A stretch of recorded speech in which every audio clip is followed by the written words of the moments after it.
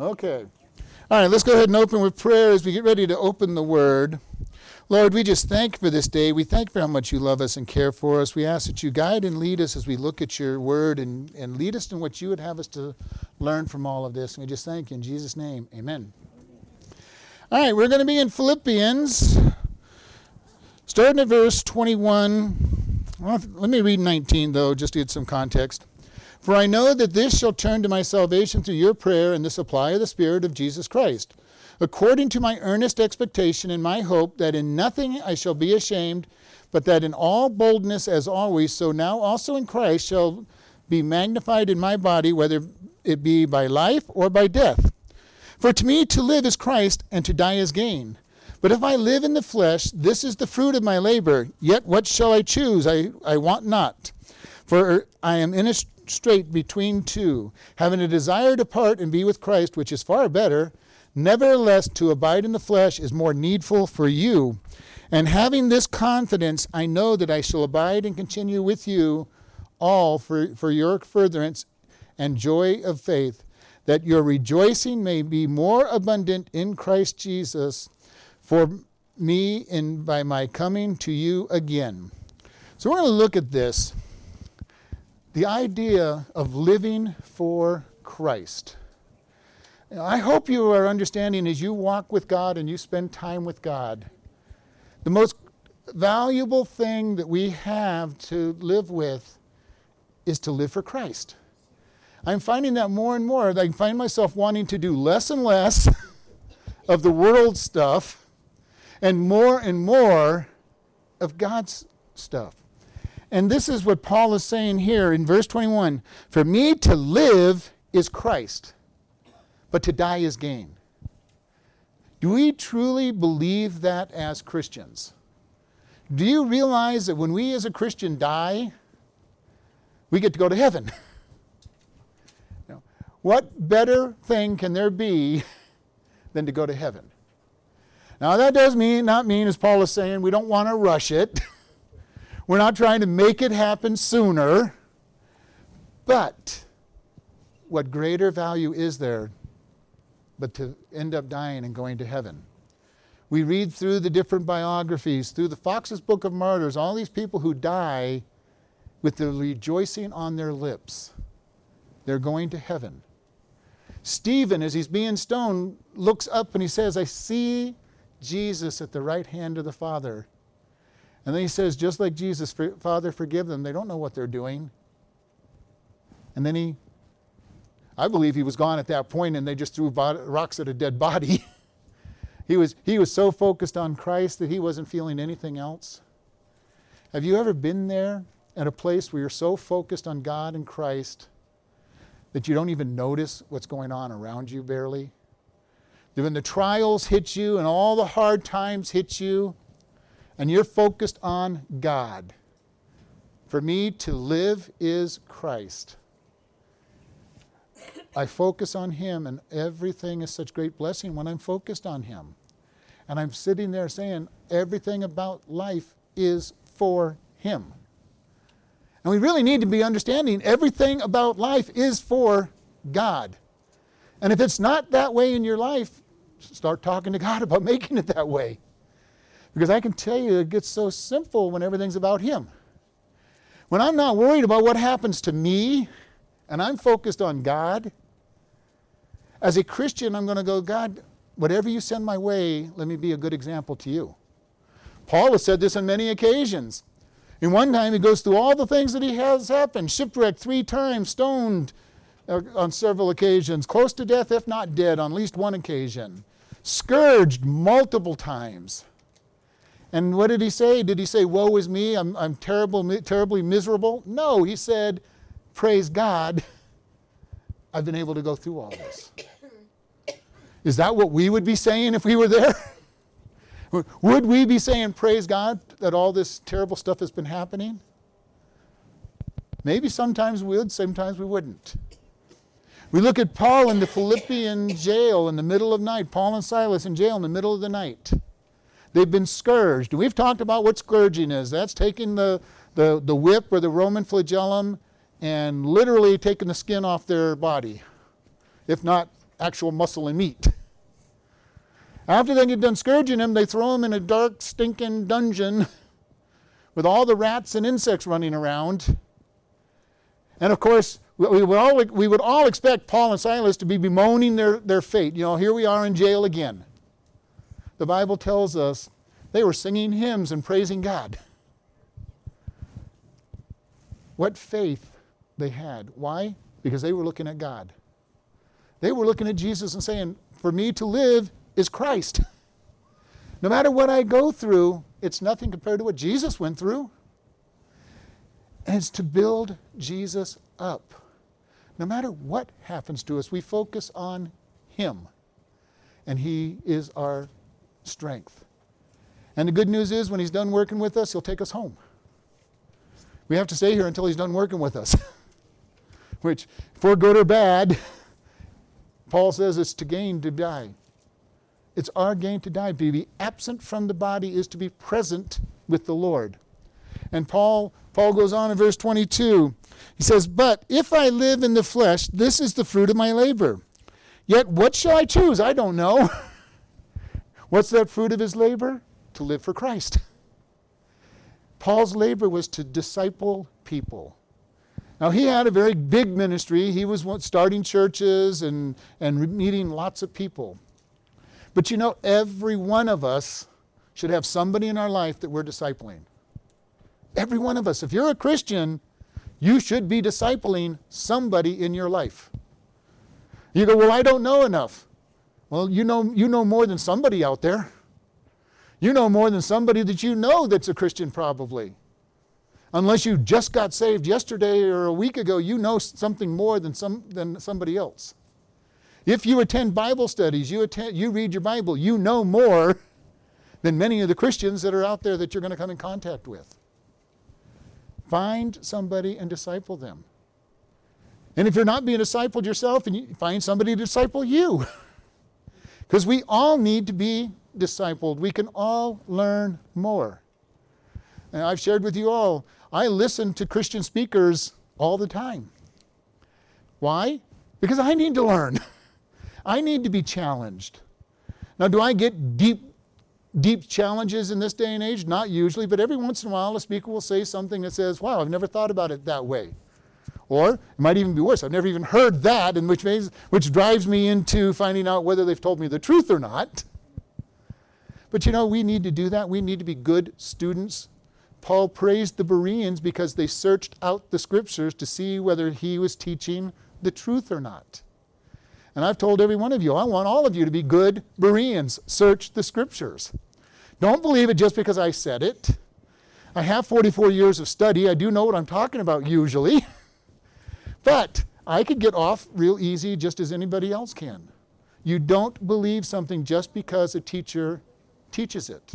I've got some good teachers that every once in a while I'll hear them say something, and in the back of my mind I'm going, where did they come up with that?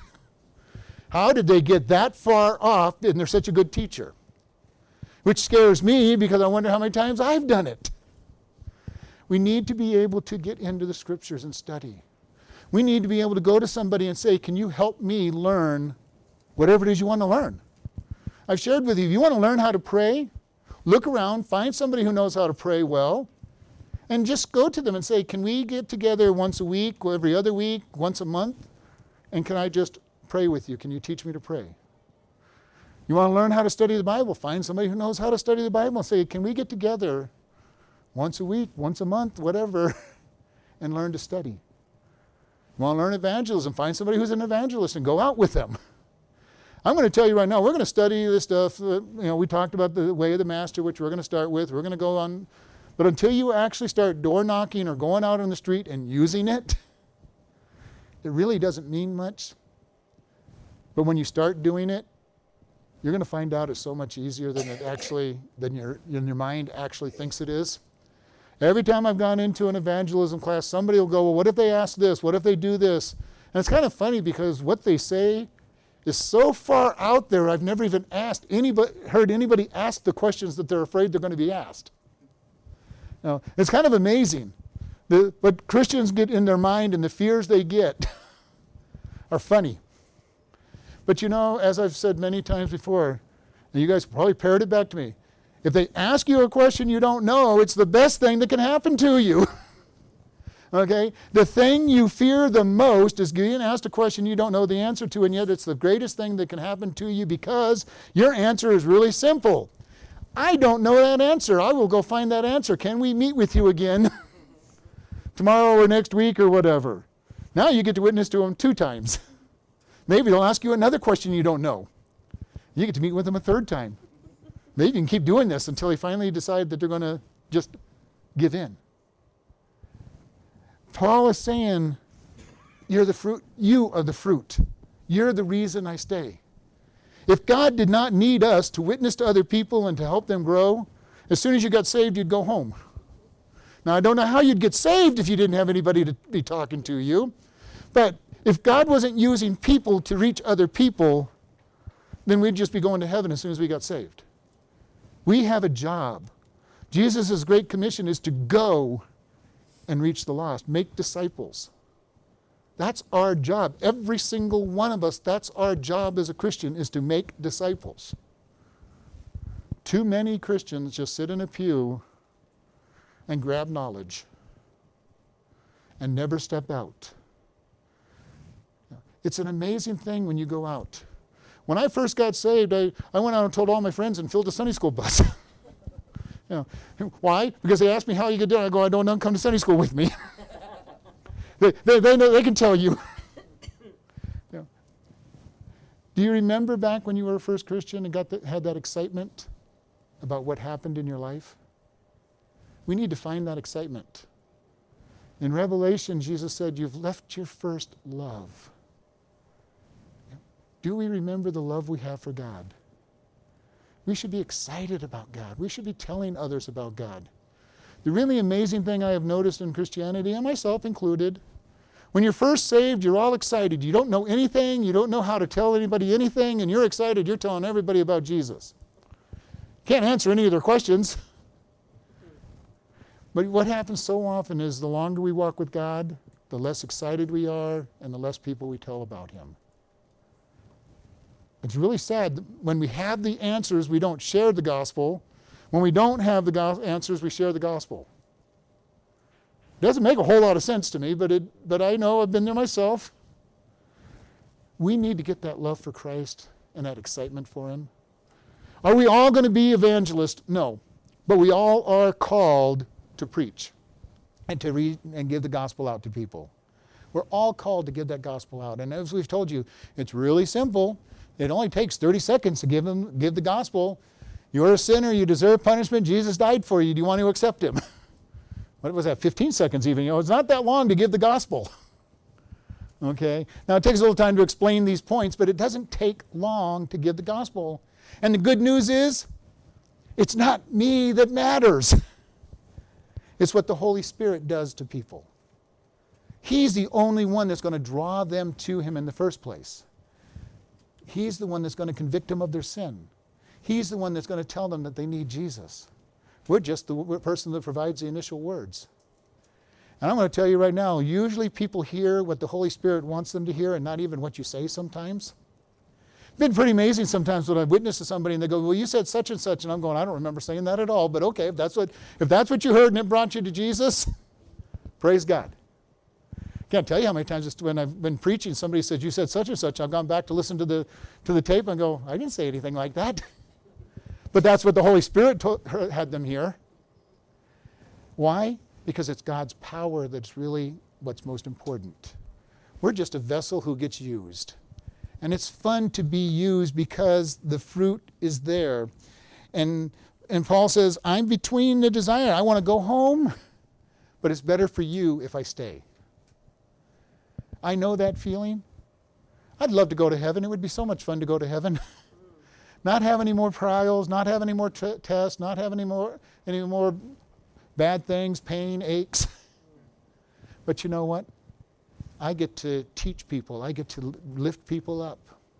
At the prison, I get to talk to so many young men that need help and be able to just put God into their lives by just sharing with them. Not overtly or anything, but just get to share. Then I get to come out here to the church and I get to teach 5 times a week. And I've watched people growing so much in Christ that it's a great blessing. I'm going, thank you, God. When he's done with me, I'm going to say, okay, God, let's go home. I'm done. And I'll be ready to go home. But until that happens, I'm more than happy to be able to pour my life into other people and say, here's what I want, here's what God wants you to know. And then, of course, we're on the internet reaching thousands of people every month with our messages.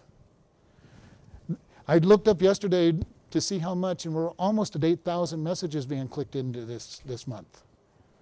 It's an amazing number of people listening out there to this little church, to this crazy pastor in the middle of nowhere with just a small congregation, and yet we're reaching who knows how many people out there.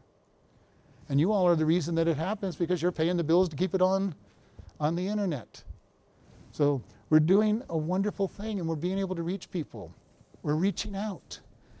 How much is being done? Who knows? Paul goes in verse 24, nevertheless to abide in the flesh is more needful for you. Verse 25, and having this confidence I know that I shall abide and continue with you all for the furtherance of your joy and your faith. As a teacher, Paul was happy. He says, I'm here so that you are blessed. That you are blessed. Paul poured his life into various different churches over periods of time, but he really poured his life into people like Timothy and Titus, the ones that he took around with him everywhere, and he was pouring everything he had into their lives so that when he was taken out of the picture, they would take over. And that's our job. That's our job as parents with our children. If we're Christian parents, our children should be our main ones that we disciple. We should pour our life and our knowledge into them so that they continue going forward with Christ. And if you've got grandkids or great-grandkids, pour your life into them. Pour Jesus into their lives. Especially if you didn't do a good job with your children. Get it into your grandchildren at least, because they're not going to get it into them. But you know, it's so wonderful to watch God move. I've got three of my four kids are all telling me the same thing. We never knew how much we knew until we're in these churches, where they're now having been taught all their life. And we didn't sit down and have long Bible studies and long theological discussions. We discipled them. We showed them by example how you apply God to your life. How do you react when you get pulled over for going too fast and the police officer puts those flashing blue lights on? Do you get angry and upset, or do you go, okay, I'm going to be submitted to authority? How do you react when something does not go your way when somebody is above you and you're supposed to be submitted to them? Argue, gripe, complain all the time and set a bad example of submission, or, okay, God, help me learn to be submitted. We all have to be submitted some way, somehow, to different things, whether it's our government or in the church or in the family or whatever. We all need to learn to be submitted to the authorities of God. And government is a big one that we all have to be submitted to, even when they make rules that are going against what we believe. The disciples were told not to preach. And what was their answer when they were arrested for preaching? We have to obey God rather than man.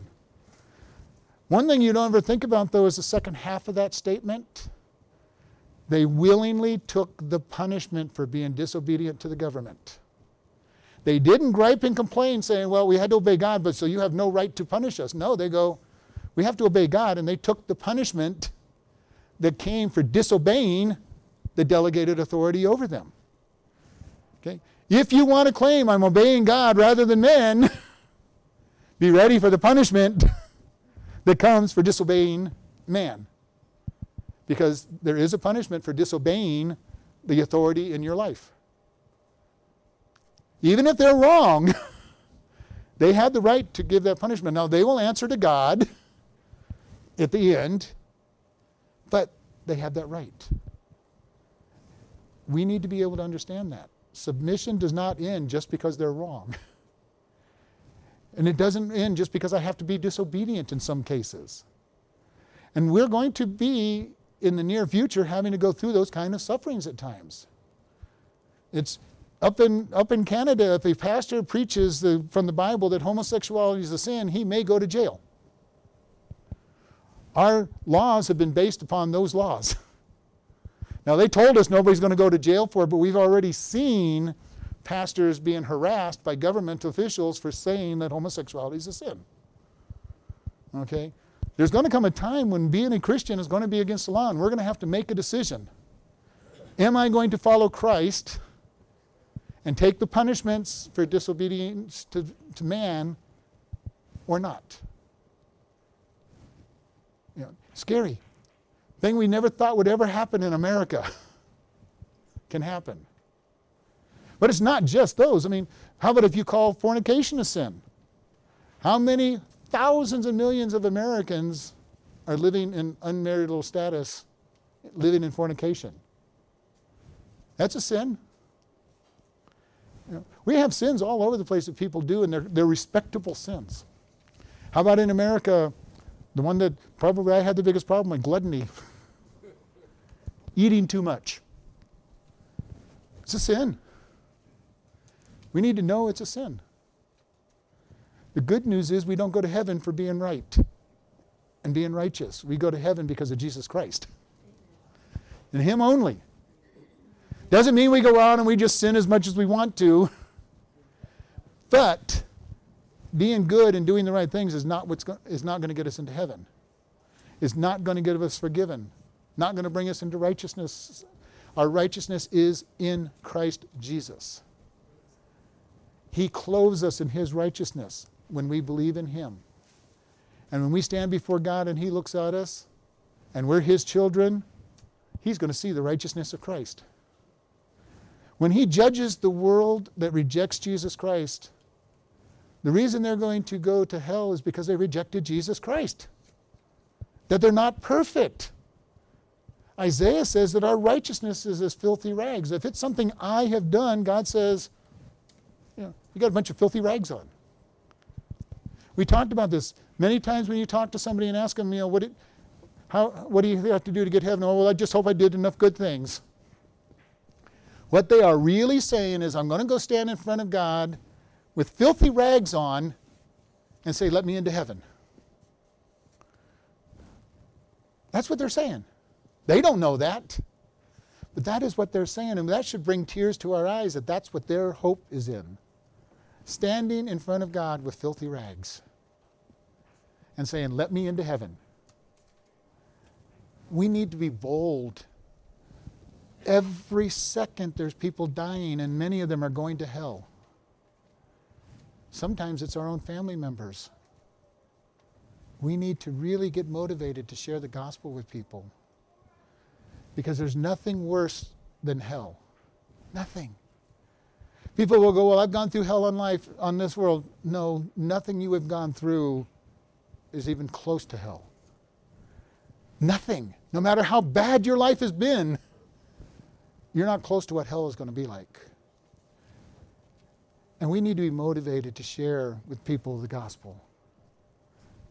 For me to live is Christ, to die is gain. I'm to give Christ out. The more we live for Christ, the better off we're going to be. The more we're going to touch people. And you know what? The more joy you're going to have in your day-to-day walk because you're living for Christ. And one of Annie's favorite stories from the hiding places when they were in the prison camp and the women were in this barracks with lice and fleas. And Corey's going, I can't praise God. And her sister says, you praise God for, have you noticed the guards don't come in?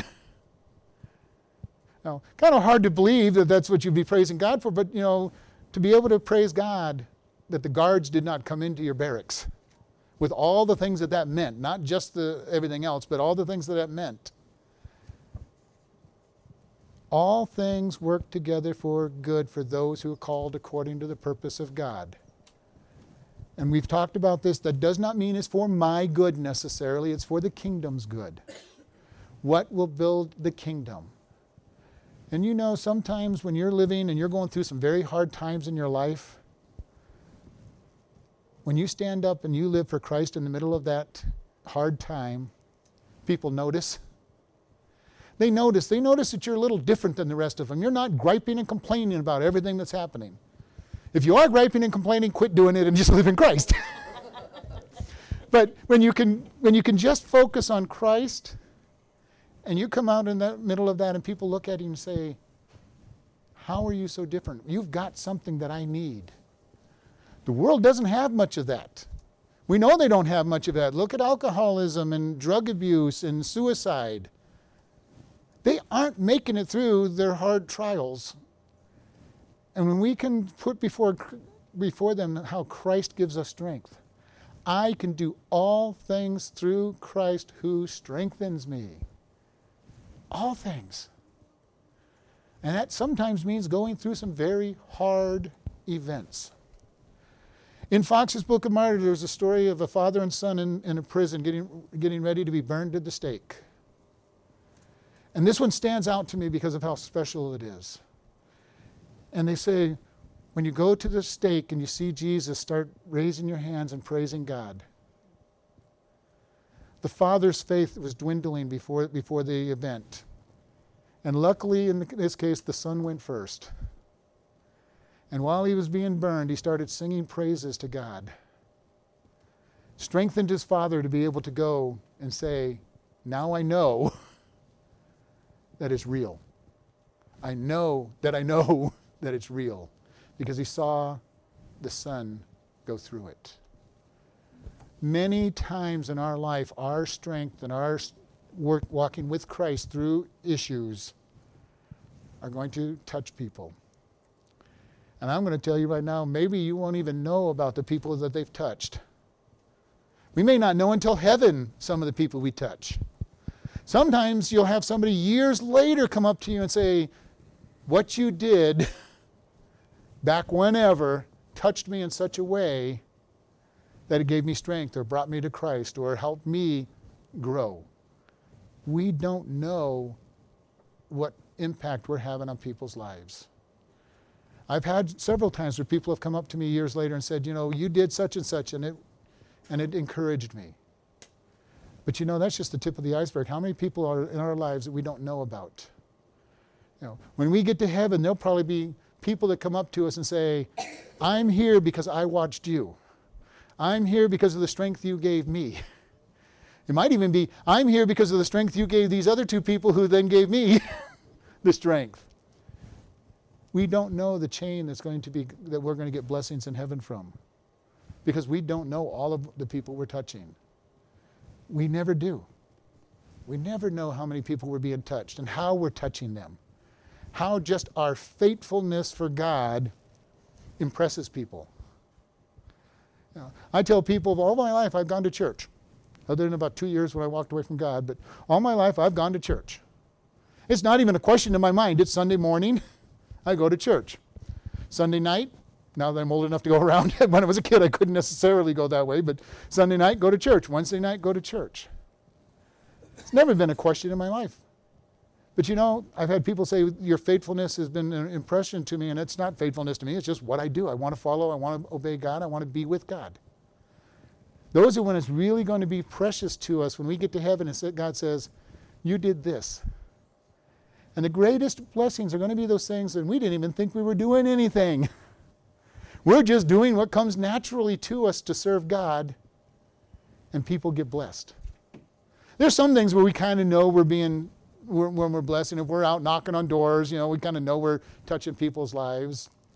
But those aren't going to be the great blessings that you're going to have. The great blessings are when people look at you and say, you were faithful.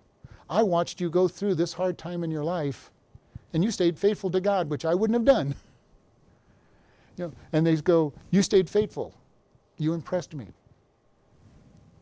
Be faithful. Ask God to give you strength to go through things.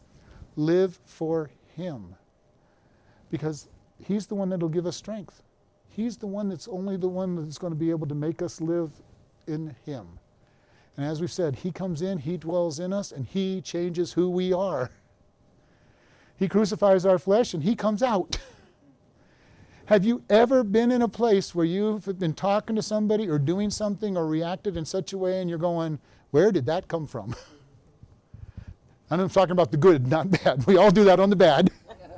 Because our heart is deceitfully wicked, and who can know it? So if we're in the flesh, we will do bad things, and we'll sometimes wonder, where did that come from? Yeah. But how many times have you done something good, you've said just the right thing, you were so loving, and you're kind of going, where did that come from? I just don't know. That's not how I normally would react. I built this person up. I edified this person. I showed them love. I showed them forgiveness. Especially when it's somebody that you didn't want to forgive. You don't even like them and you forgive them. Because that's what we're supposed to do. And show them love. So I want to right now encourage us. Live for Christ. Why? Because he's the one that's doing it anyway. Allow him to crucify you. Allow him to come out of you. Because we need to be able to teach people by example more than anything else. And we all know that you can say all the right things, but if your life doesn't match what you say, it doesn't mean a thing to people. If you tell people how much you love people and how much God loves them, and then you backbite them and tear them down, they're not going to believe a word you've said. Because you just proved you can't live what you said. When your words match what you're saying, your actions match what your words are saying, it impresses people. When you show love, when you edify people, when you build people up, and you give the gospel, you tell them how to get to heaven. I'm going to challenge you all, share the gospel with somebody this week. You might be surprised. They might get saved. Then your job really begins. You get to teach them. You get them into a church, get them taught how to live that way. Now, let's close in prayer. Lord, we just thank you for this day. We thank you for this opportunity. Lord, we ask that you teach each one of us and give us opportunities to share you. Lord, if there is anybody in this room or listening to this message that doesn't know you, we ask that you just work on their heart. And that all you have to do is pray, Lord, I am a sinner. I deserve your punishment. I believe you died for my sins. Come into my life and save me. In Jesus' name, amen. And if there's anybody that said that, let me know. Guys on the internet, email us.